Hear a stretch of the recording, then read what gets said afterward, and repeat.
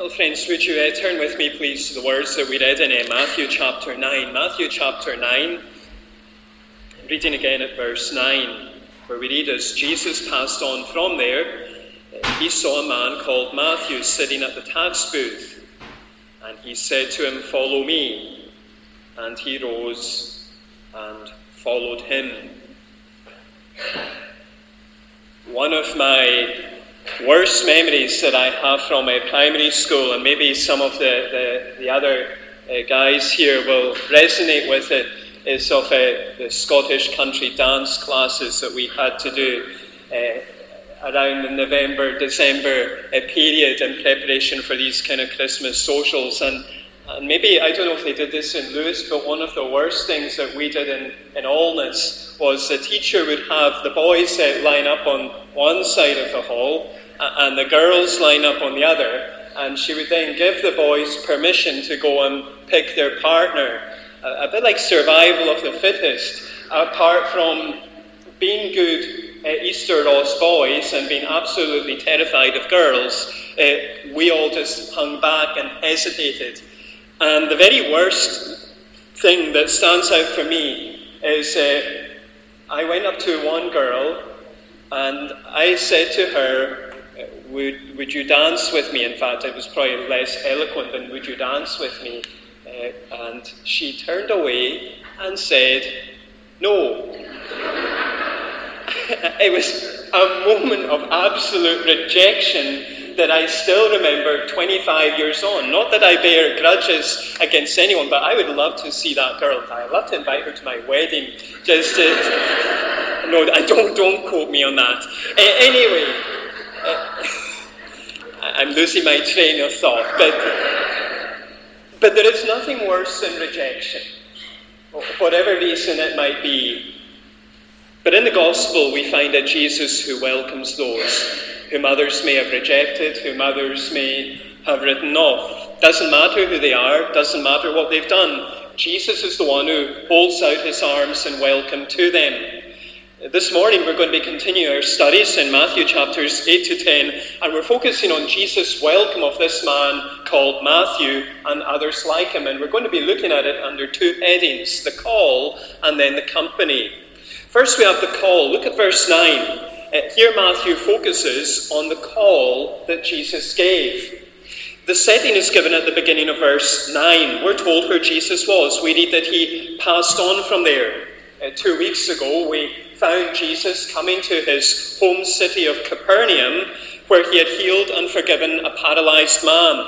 He's now leaving Capernaum and he's coming and he's continuing his itinerant teaching ministry.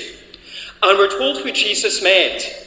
We read that he saw a man called Matthew. Mark and Luke both note that this man called Matthew also went by the name of Levi, and we read that he was sitting at his tax booth. Matthew is a tax collector. In the ancient world, tax collecting was an extremely unpopular occupation. The Romans appointed Jews to tax their own population, their own people, and the way that these Jewish tax collectors earned a living was by adding to the tax levy and keeping that additional levy for themselves. So the tax collectors were viewed very much as traitors, as turncoats. Nobody wanted anything to do with a tax collector. And so that is how this man Matthew would have been viewed by his local community. He wasn't a popular figure. The second half of verse 9, we hear Jesus' call and we see Matthew's response. We can begin by noting the call of Jesus. And Matthew is sitting there at his tax booth. Doesn't appear to have any interest in what's taking place. No interest really in Jesus. Now, no doubt Matthew had heard about Jesus. Everyone in Capernaum and the surrounding area was following and flocking around this man who was doing miracles, this man who was teaching with authority. So Matthew would have heard about him. But when Jesus draws near, when Jesus comes toward Matthew's tax booth, Matthew remains where he is. Nothing and no one is going to distract him from his work. And it's at that moment that Jesus calls out, "Follow me." It's the same call that he gave to Peter and Andrew back in Matthew chapter 4. It is the call to discipleship. It is the call to follow Jesus. It is the call to have your whole life and worldview shaped and directed by Jesus. Follow me, Jesus says. And look at Matthew's response. We read, and he rose and followed him. He puts down his ledger, puts aside the coins, rises from his chair, closes the office door, and he immediately follows after Jesus. No hesitation, no deliberation. He just obeys.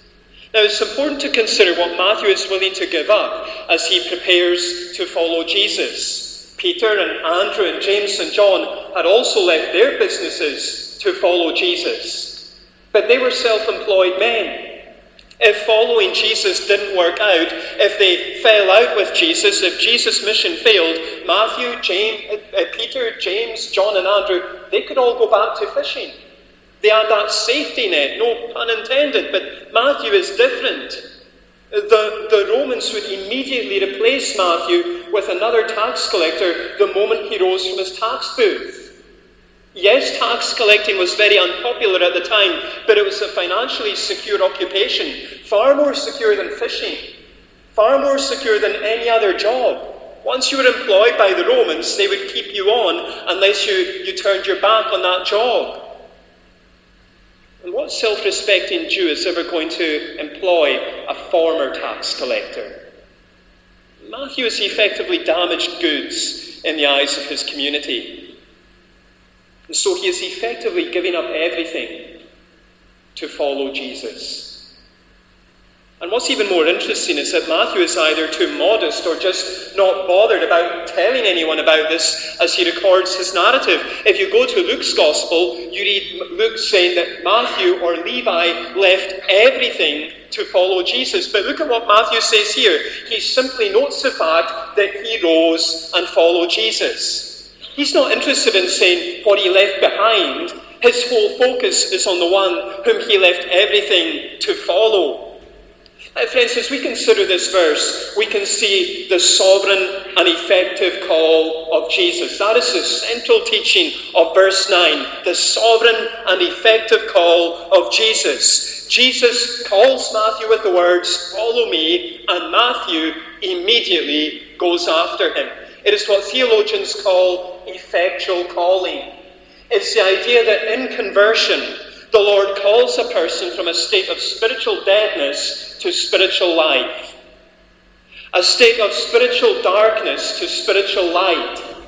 It's the idea that in conversion, the Lord removes a person's hard, stony heart and gives them a heart of flesh so that they find themselves drawn after Him. It is the sovereign, creative, unstoppable voice of God invading a person's life. It is a miracle. In fact, it's a miracle so great that the 18th century theologian Jonathan Edwards said that it was a greater act of God, a greater work of God than the creation of the cosmos. Now, think about that. If you're a Christian today, let this thought sink in.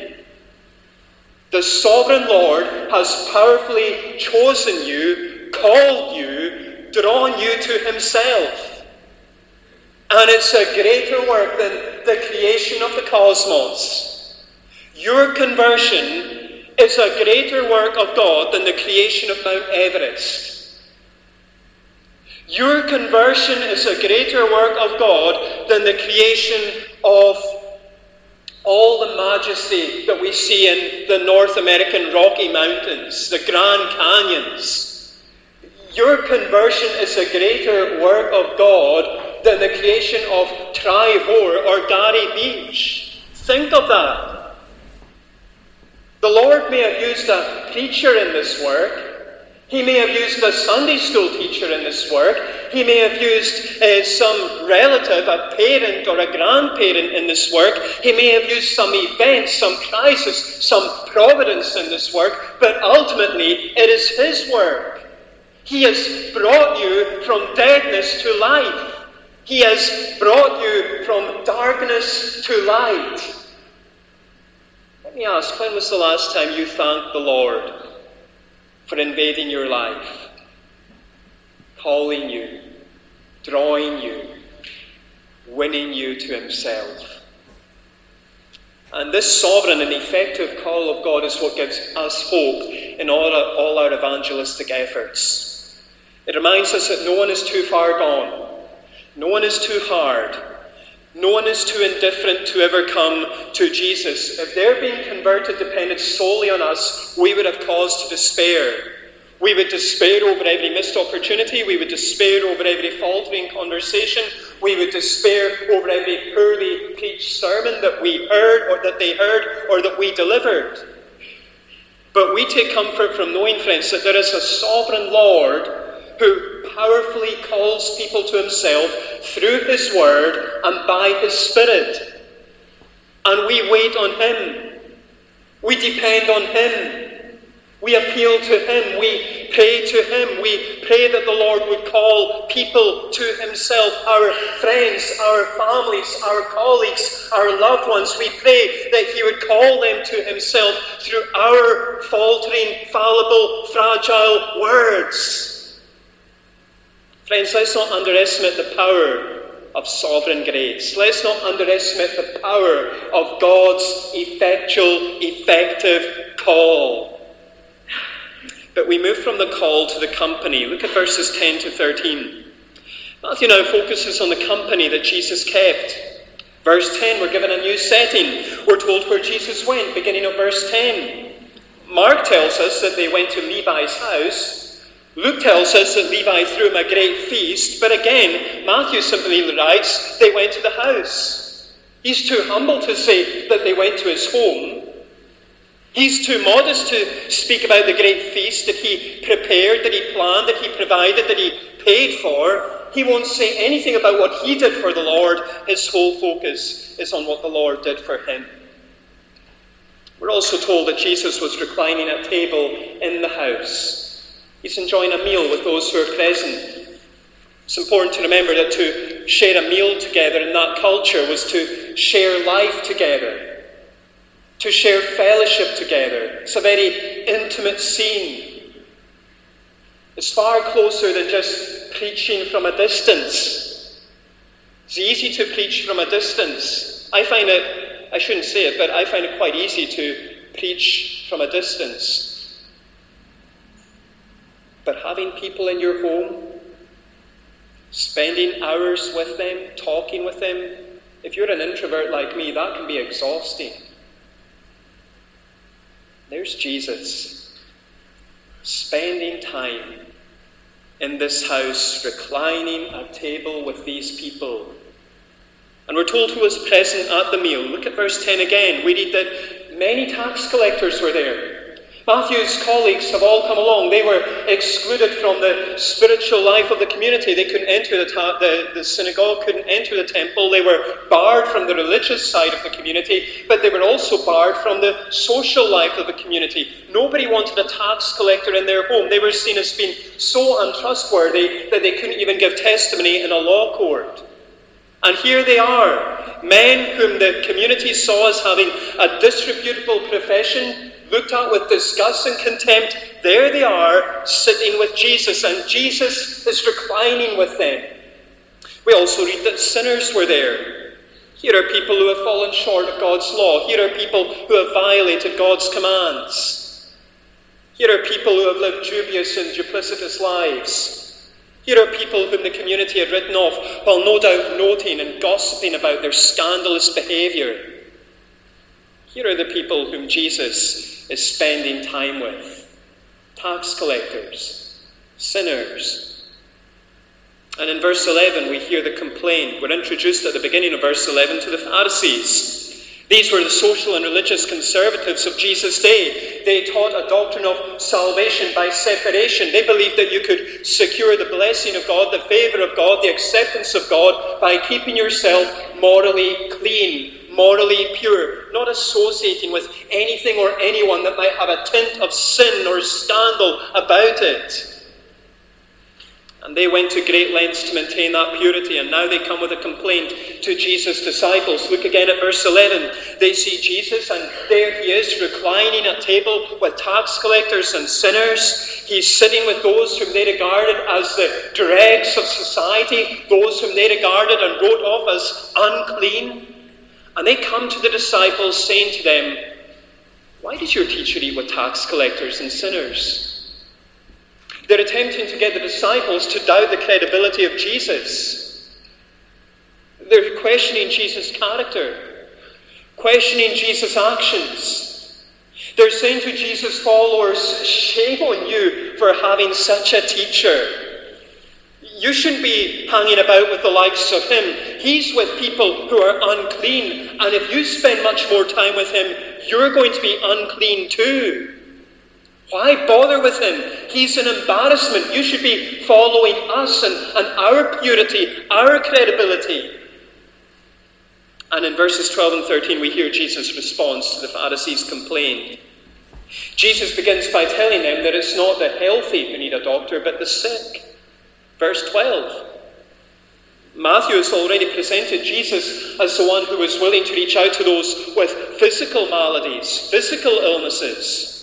But as we saw in Jesus' encounter with the paralyzed man, he's also come to reach out to those who are suffering from the great spiritual malady, that malady of sin. He's the one who has come to reach out to those who've been infected with this deadly, dangerous, dreadful disease. He can't hold back from them. He can't recoil from them. He can't socially distance from them. Jesus carries on by drawing their attention back to the Old Testament. Look at verse 13. He takes them to the prophecy of Hosea and chapter 6 and the words, "I desire mercy, not sacrifice." The people in Hosea's day appeared to be very religious. They would come to their temple, their place of worship, with expensive offerings, extravagant sacrifices. They would come along and they would be saying, "Look at how religious we are." But they were lacking in mercy toward one another. And that lack of mercy displayed hearts that were in reality very far from God. They failed to understand that mercy lies at the heart of true religion. And now Jesus says to the Pharisees, "Go and learn what this means." There's Jesus speaking to the religious leaders of his day, and he's saying to them, "I want you to go to your homes, and I want you to read your Bibles, and I want you to take on board what your Bibles are saying. They can be as religious as they like, but if they're lacking in mercy toward other people, if they have written other people off, their religion is just a sham. It's just a show. There's no depth. There's no substance to it." Finally, Jesus makes a statement about his own ministry. Look at the very end of verse 13. We read, "For I came not to call the righteous, but sinners." If you go back to Matthew chapter 1, you have the angel telling Joseph that the child whom Mary is going to give birth to will be called Jesus because he will save his people from their sins. And now Jesus says that his whole purpose for coming into the world is to save sinners, to call sinners, not the righteous. Jesus hasn't come to congratulate self-satisfied people. He's not come to give them a pat on the back and say, "Well done, you're doing such a good job of being so religious." No, Jesus has come for those who know that they have a sin problem.